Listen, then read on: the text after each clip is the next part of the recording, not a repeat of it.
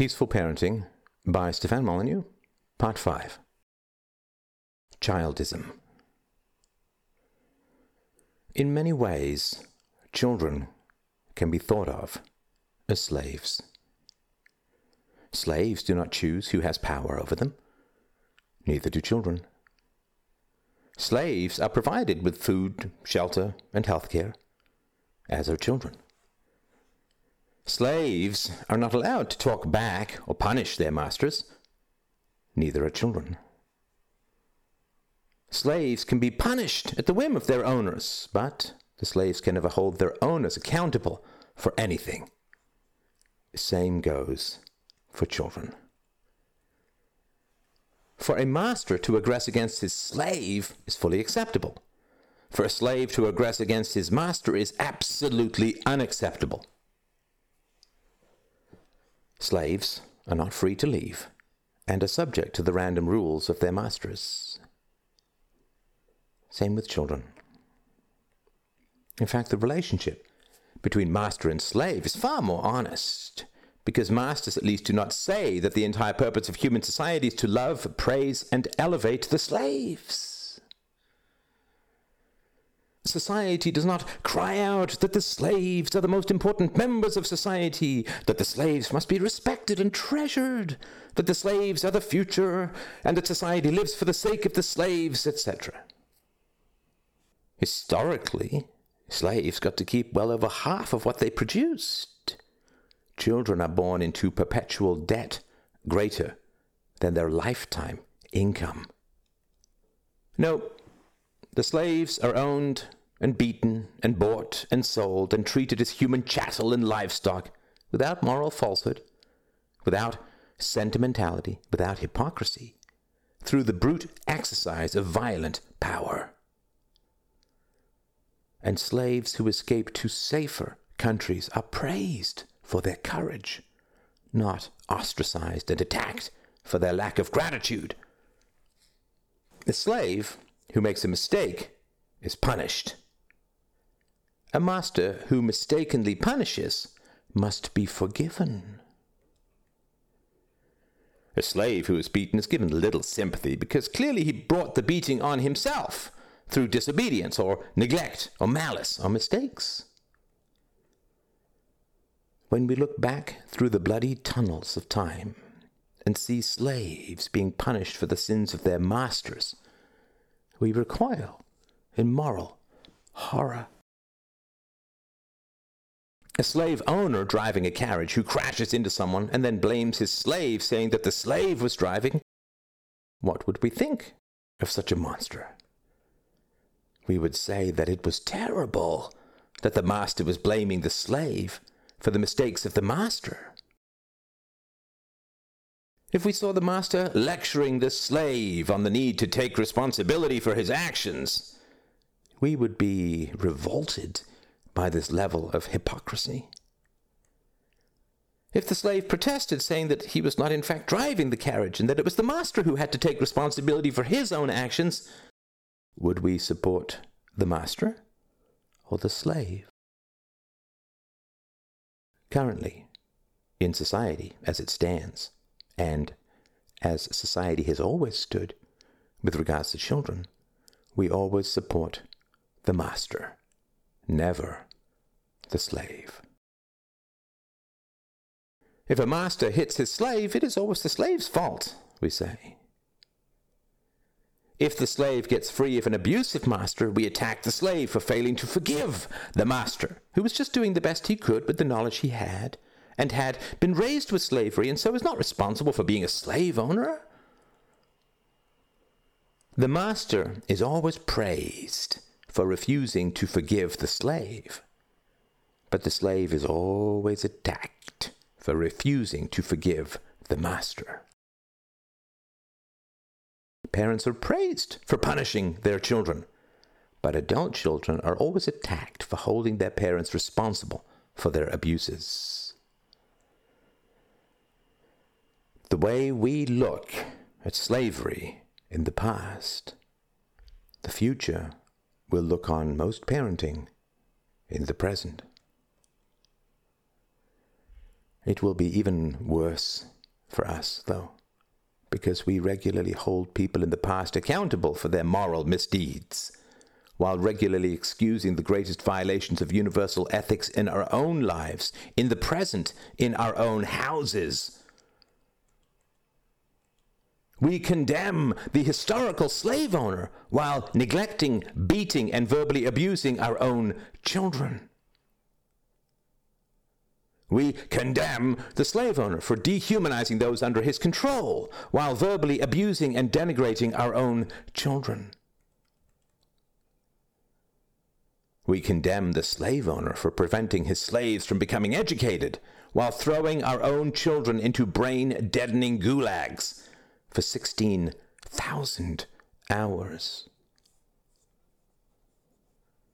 We condemn the slave owner for attacking any slaves who fought back or spoke back or who escaped or fought for the freedoms of all slaves, while endlessly attacking moral philosophers who speak up for the moral rights of children. We see how good men and women throughout history were attacked for saying and doing the right thing, but then mindlessly attack good people in the present for speaking up for the rights of the abused. We have no excuses anymore. We either look in the mirror and see the true face of evil, or we pretend we are angels, thus imagining our children are devils and becoming worse and worse thereby. There are no rights without children's rights. We have no morality unless we apply it to children first and always. We have no honor if we punish helpless children for the same actions that we, as adults, demand forgiveness for. We have no integrity if we bury our children in debt in order to satisfy our own political, material greed. We condemn ancient cultures for sacrificing their children to irrational gods, but we sacrifice our children to the irrational mob. We attack our own children, claiming an utter lack of knowledge about how to parent peacefully. But this is a complete and total lie. Everyone knows everything about how to parent peacefully. You don't believe this? I can prove it very quickly.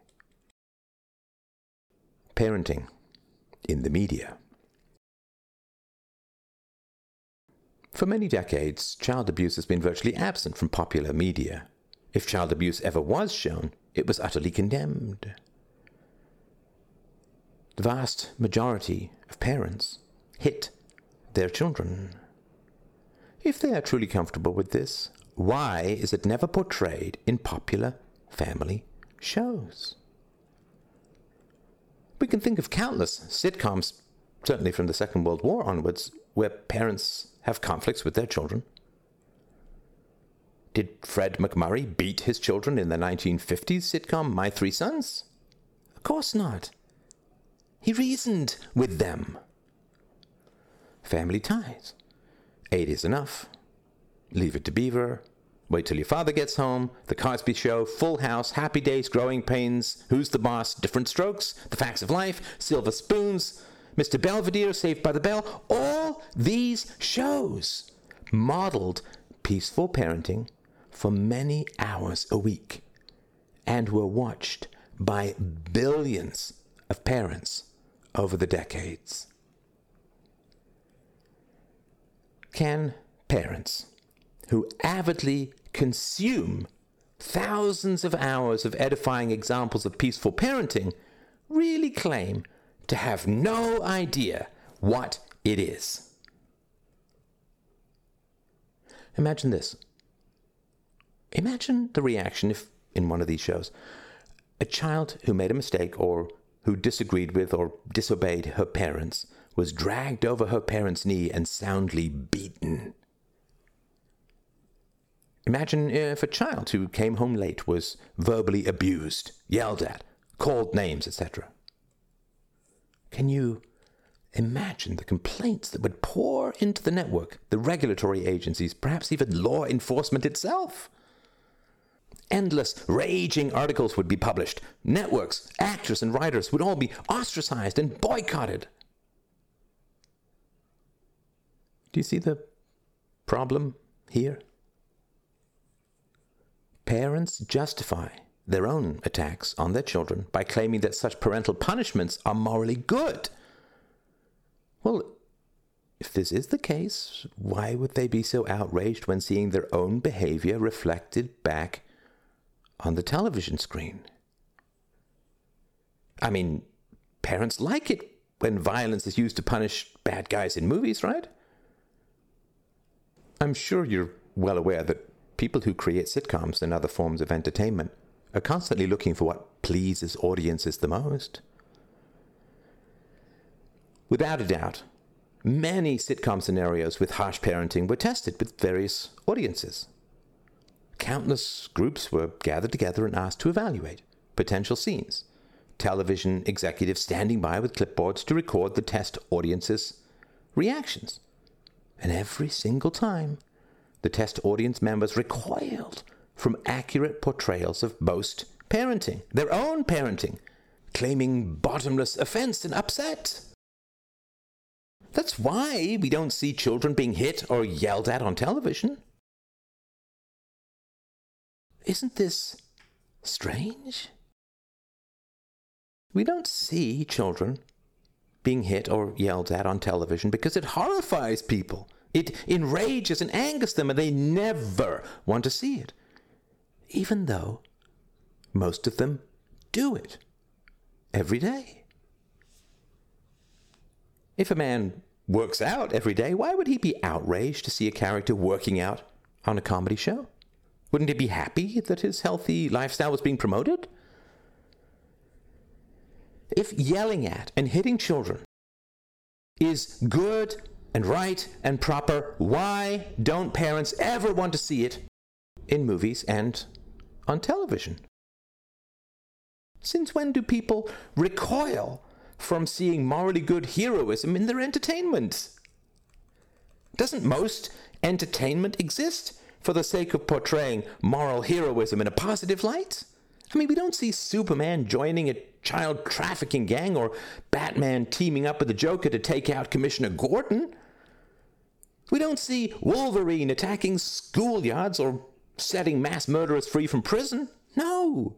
We want to see moral heroism reflected back to us. In particular, we want to see our own moral heroism reflected back to us. If hitting children and yelling at children is so good and right and proper and moral and necessary for the salvation of society, why do we never see it in popular entertainment? Or, on the occasions that we do see it, why is it always a villain doing these terrible things? It gets more and more bizarre the more you think about it. Since parents on television and in movies do not yell at or hit their children, they end up reasoning with their children in a positive and patient manner. Billions of parents the whole world over have watched thousands of hours of detailed depictions of how to parent peacefully. It's not foreign or unknown. Remember I said that earlier? Peaceful parenting is exactly what people tune in to watch. They know exactly what it is and how to practice it.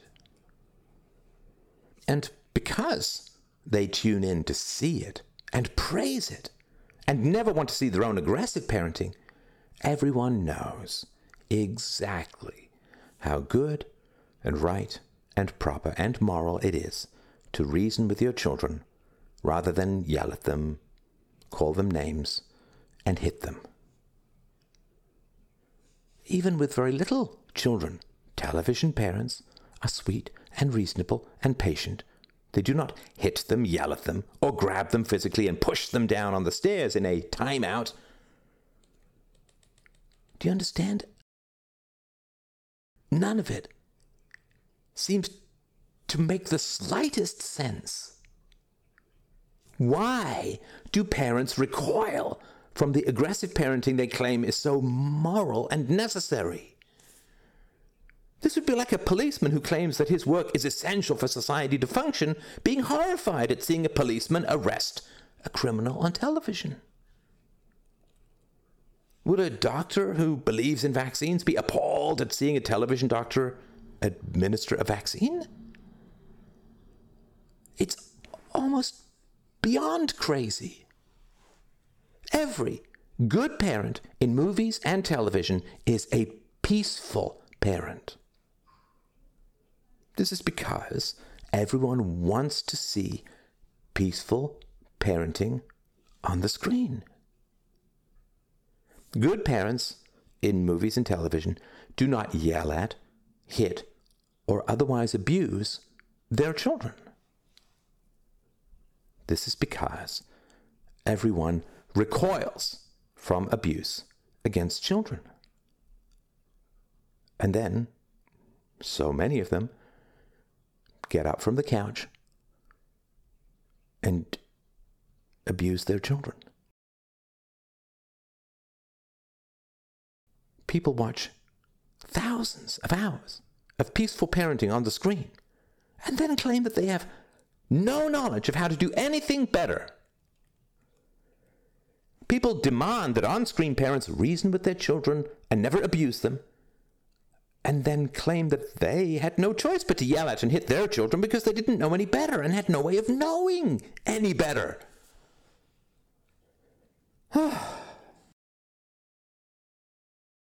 The world is an asylum because it pretends to be sane. If parents have no knowledge of better parenting, why do they always demand to see better parenting on television and would be horrified if their own parenting is accurately depicted on the screen? Because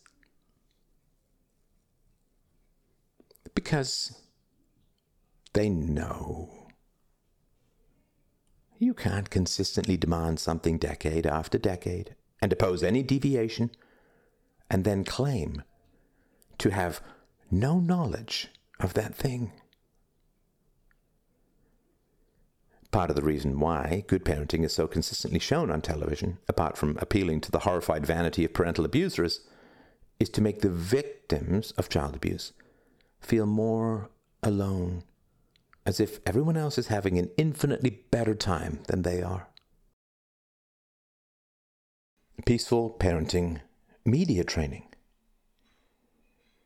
One central question, the central question, is why parents who claim that aggressive parenting is good parenting never want to see aggressive parenting in their shows.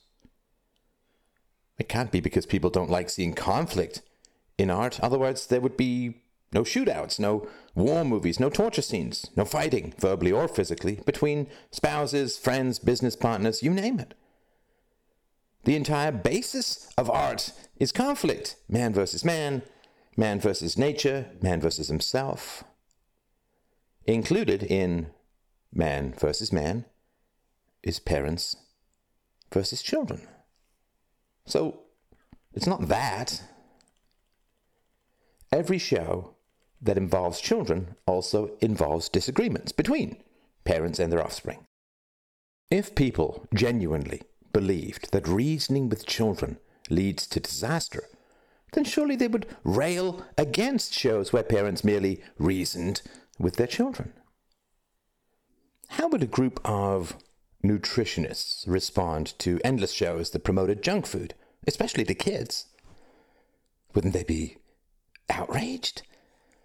Wouldn't they prefer shows that promoted feeding children healthy meals?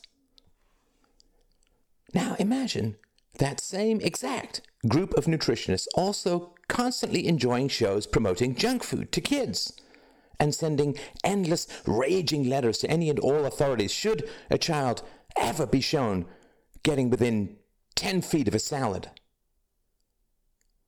Would that not be utterly incomprehensible? Wouldn't we say to these nutritionists, wait a minute, you've dedicated your lives to promoting healthy eating. Why do you love shows promoting junk food and rage against the shows that promote the very healthy eating you claim is so essential to human health and happiness? But, as usual, it's even worse than that. Nutritious eating, at least for adults, is a matter of health, not morality. Imagine a prominent group of feminists who endlessly and happily consumed media depicting women being humiliated and beaten, and wrote endless letters of rage and complaints to any and all authorities should a show ever reach the public depicting women being treated with dignity and respect. If parents truly believe that reasoning with children instead of aggressing against them produces entitled brats undermining the security and safety of society, then those parents should rail against any and all shows that promote the practice of reasoning with children. A group solely focused on promoting healthy consent for sexual activity should not endlessly praise shows depicting sexual assault as comedy and violently oppose any and all shows depicting healthy consent. Again, it's almost incomprehensible. Aggressive parents do not just believe that aggression is good for their own family, they believe it is good for all families, for society as a whole, and that reasoning with children is not just bad for their own family, but is bad for all families and for society as a whole. To them, aggressive parenting is not a mistake or an accident or a bad thing. It is a good thing, infinitely superior to the alternative, which produces spoiled, entitled brats with no sense of boundaries or respect for authority. How many people who genuinely claim to care for children would want to see practices advocated on television that would result in the maiming and death of children? Imagine comedies that showed children having a great time crossing high railway bridges in the middle of the night and jumping away from onrushing trains. Imagine programs showing children laughing while grabbing at poisonous snakes, and the children who avoided such dangers being laughed at, mocked, ostracized, and coming to very bad ends indeed. Imagine seeing a show that portrayed children having great fun, daring each other to cross highways at night. Come on. Parents would rail against the promotion of such dangerous activities. Remember, aggressive parents genuinely believe that children need to be hit and controlled so that they don't get injured or killed. The two inevitable examples are a child who gets terrible burns by grabbing a pot of boiling water and a child running towards a busy road. The only way to prevent children from receiving terrible injuries or being killed is to aggress against them by yelling, hitting, punishing, and restraining them. Thus, shows which promote only reasoning with children are exposing children to injury, maiming, and death. Aggression against children saves their lives. Reasoning with children gets them maimed and killed. By cheering on shows that promote reasoning with children, aggressive parents are cheering on practices which lead to children getting maimed and killed. By cheering on shows that promote reasoning with children, aggressive parents are cheering on practices which they truly believe lead to children getting maimed and killed, and which also lead children to become selfish, entitled adults who undermine and destroy society. Again, this is incomprehensible. Almost. But nothing in the human mind escapes philosophy. Reasoning in media. The answer. So, what on earth is going on? Why would parents give time and money to advertisers on shows that promote child injury and death and the destruction of their entire society? Why would aggressive parents rail against shows that promote the very parenting practices they claim are necessary to keep children safe and happy and keep society functional and sustainable? This would be like an army showing endless training videos to new recruits, instructing them on how to reason and negotiate with their opponents, and filing legal complaints against any instructor who tried to teach the new soldiers how to actually use a weapon. Clearly, this would be an army that was setting up its recruits to get killed in combat. We can clearly see the true insanity of any group that claims to dedicate itself to promoting X, but which only promotes and consumes material advocating for the opposite of X, and rails against any material that actually promotes X. What is the answer to this riddle? In a movie called Remains of the Day, a harsh, strict, and emotionally cold butler is revealed to have a soft spot for reading sappy romantic novels. In this fairly Jungian approach to psychology, the exterior shell of the personality is a reactive response to an unacceptable emotional core. In the movie American Beauty, a violent neighbor who hates homosexuals is revealed to be secretly gay himself. He really hates the gay part of himself, but projects that hatred onto homosexuals in the world. Earlier, I talked about the unconscious and unspoken moral reversal.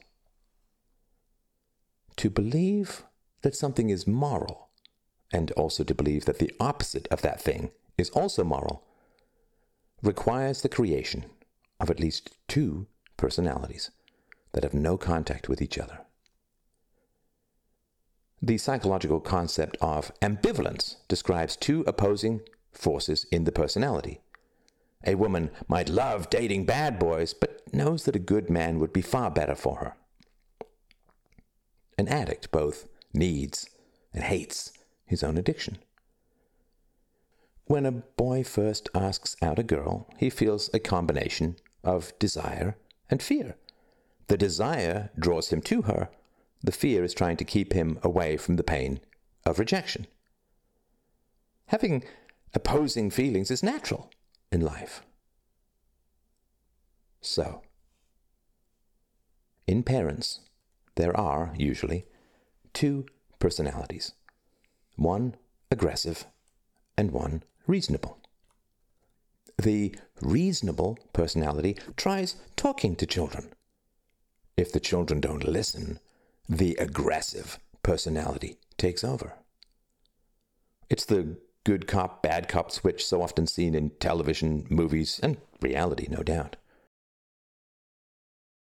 If a woman tries reasoning with an abusive husband, but he becomes increasingly aggressive, she will probably call the police and turn over her self-defense to them and their capacity for aggression.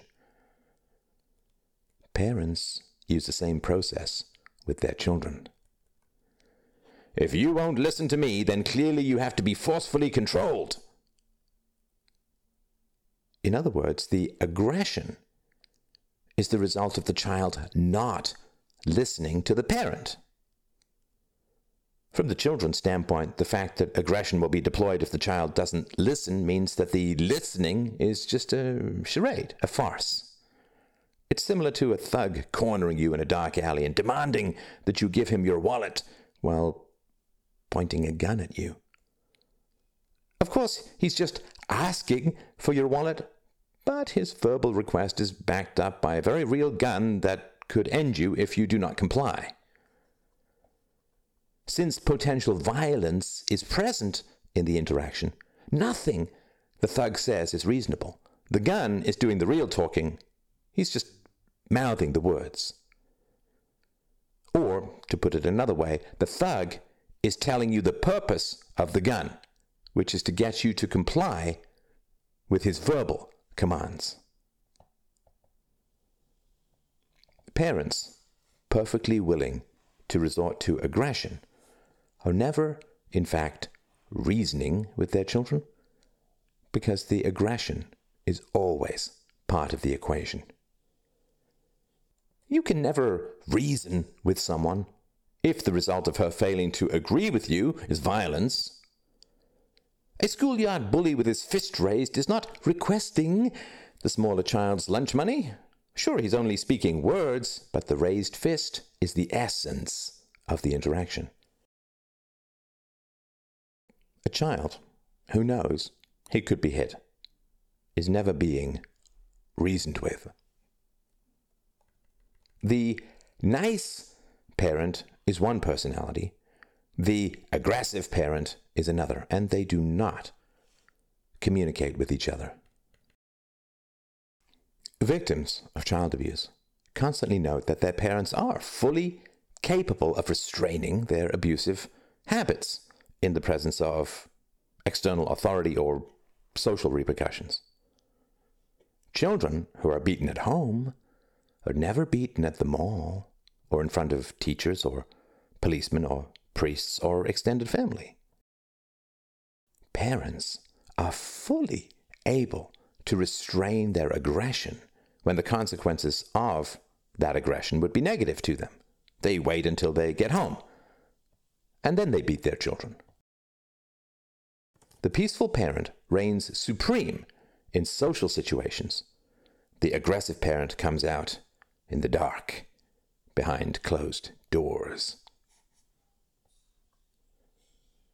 The peaceful parent personality loves watching sitcoms where families laugh together and parents never yell or hit, and children listen with good humor and respect. If a parent on television were to suddenly haul off and hit a child for disagreeing with her, the peaceful parent would see the effects of abuse without the personality transitioning to the aggressive parent. The peaceful parent would see the actions of the aggressive parent without the dissociating provocation of a real, disagreeable child in the vicinity. We've often seen shows where a mass murderer has a second personality, a sweet, mild-mannered, innocent character who is horrified by the actions of the murderous personality. The aggressive parent personality is motivated by the belief that children owe obedience, and if children do not pay what they owe, they can be aggressed against. However, the switch from peaceful parent to the aggressive parent requires a real, disagreeing child in the vicinity. How you feel about what you watch on screen is often the complete opposite of what you would feel in real life. People enjoy listening to true crime podcasts, but would distinctly not enjoy being the victim of those crimes in their real lives. Women, in particular, made the abusive pornographic novel 50 Shades of Grey the biggest-selling book in human history, much to the despair of more literary authors. But most of them would be appalled to be beaten during sex in real life. The aggressive parent personality runs on the principle that my own children must be aggressed against if they defy me. However, when watching a show on television, child actors do not fall into the category of my own real children disobeying me. Thus, the tripwire for the aggressive personality is not triggered. As a result, watching a television parent suddenly hit a television child gives the peaceful parent personality a sudden and unfiltered glimpse of the aggressive parent personality. Imagine how horrified you would be if you suddenly received irrefutable proof that you were a mass murderer. Imagine that someone sent you video footage of you sleepwalking and sleep killing in the middle of the night.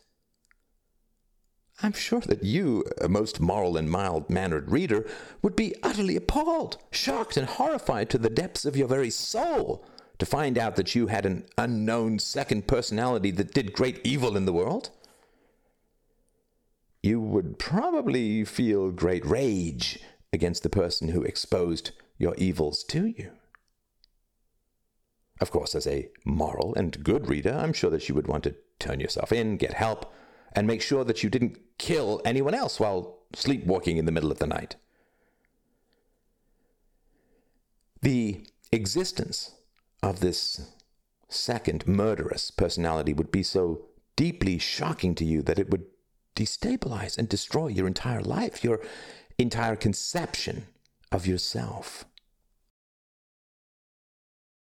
To bring the analogy closer to home, imagine that you had a dog and could never understand why your dog kept getting more and more aggressive, even though you loved and petted that dog constantly. Imagine you installed home security cameras inside your house and then saw yourself terrorizing and beating your dog in the middle of the night while having no memory of this whatsoever in the morning. Imagine how unbelievably destabilizing it would be to suddenly realize that although you thought every part of you loved this dog, that you are inhabited by a kind of midnight demon who brutalized and tortured a helpless and defenseless animal.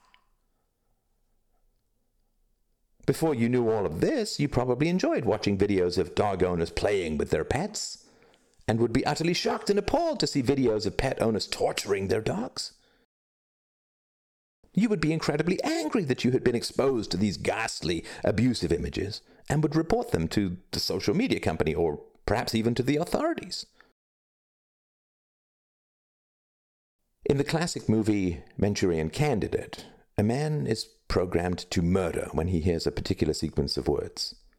He goes into a psychological fugue state, the summoning of another personality that entirely eclipses his regular self, commits his murder, escapes the scene, and then has no idea what he actually did. The universal absolute of the moral reversal creates two distinct and opposing personalities that never communicate with each other, because if they did communicate, the contradiction would be exposed, and possibly efforts to reconcile this contradiction would be undertaken. If the peaceful parent personality suddenly encounters depictions of the aggressive parent personality, the personality as a whole is deeply destabilized. If the peaceful parent personality suddenly sees on television the aggressive parent personality, the aggressive parent personality within the mind recoils at being exposed, just as a bank robber will punch or shoot a security guard who catches him in the act. The powers that run the world never want us to try to reconcile these moral reversals, because they rely on these moral reversals in order to maintain their power. In the ancient world, when Alexander the Great captured a pirate and demanded to know why he used violence to prey upon others on the high seas, the pirate replied that he was only called a pirate because he had only one ship. If he had more ships, he would be called a navy, as Alexander the Great called his own gang of violent seagoers.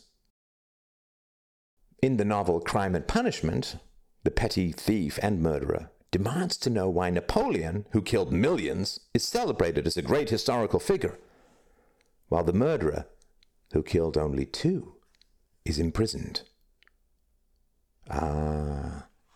This is running a bloody finger along the bladed edge of the moral reversal. In the classic novel The Godfather, an organized crime boss admits that his organization kills people, but compares their own paltry death count to the millions murdered by political leaders in wartime. The Joker in The Dark Knight says that people recoil from murder in their city while celebrating mass murder in a foreign country under the guise of war, since the latter is part of a plan they accept, while the former is not. We all hate murderers, but love soldiers. We fear and punish those who kill without permission, but praise and reward those who kill with permission. Moral reversal. Of course, there are anti-war activists, pacifists often, but they tend to want further expansions of government power in the realm of social programs and income redistributions. Just different coercive actions. We cannot genuinely oppose violence because we hide from ourselves how much we love violence, commit violence, justify violence, and advocate for the expansion of violence. We cannot oppose the predations of the elites because we prey on our own children.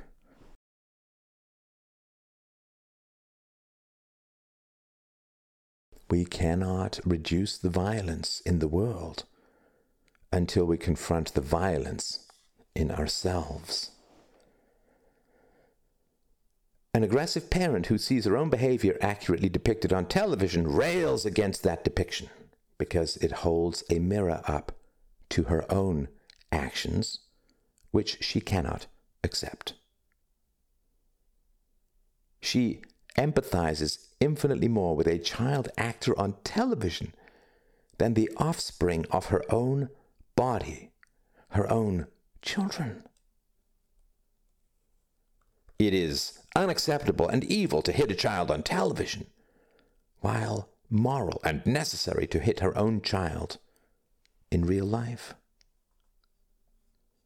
It is morally wrong for a television parent to scream at a television child, but it is morally necessary for her to verbally abuse her own children because apparently they just don't listen. The world is an asylum founded on unconscious moral contradictions. Here's a tip, though. It's free, like this whole book. If you would hate and loathe seeing your own parenting depicted on television, maybe don't do it at home. If it's appalling to see a pretend parent pretending to hit a pretend child on television, maybe don't really hit your own real child in your own house. It would be crazy to smash a mirror for accurately showing your obesity. The problem is not in the mirror, but in yourself. The camera does not add 10 pounds. That's just how you look. You must accept it in order to change, in order to save the world, in order to protect your children from yourself.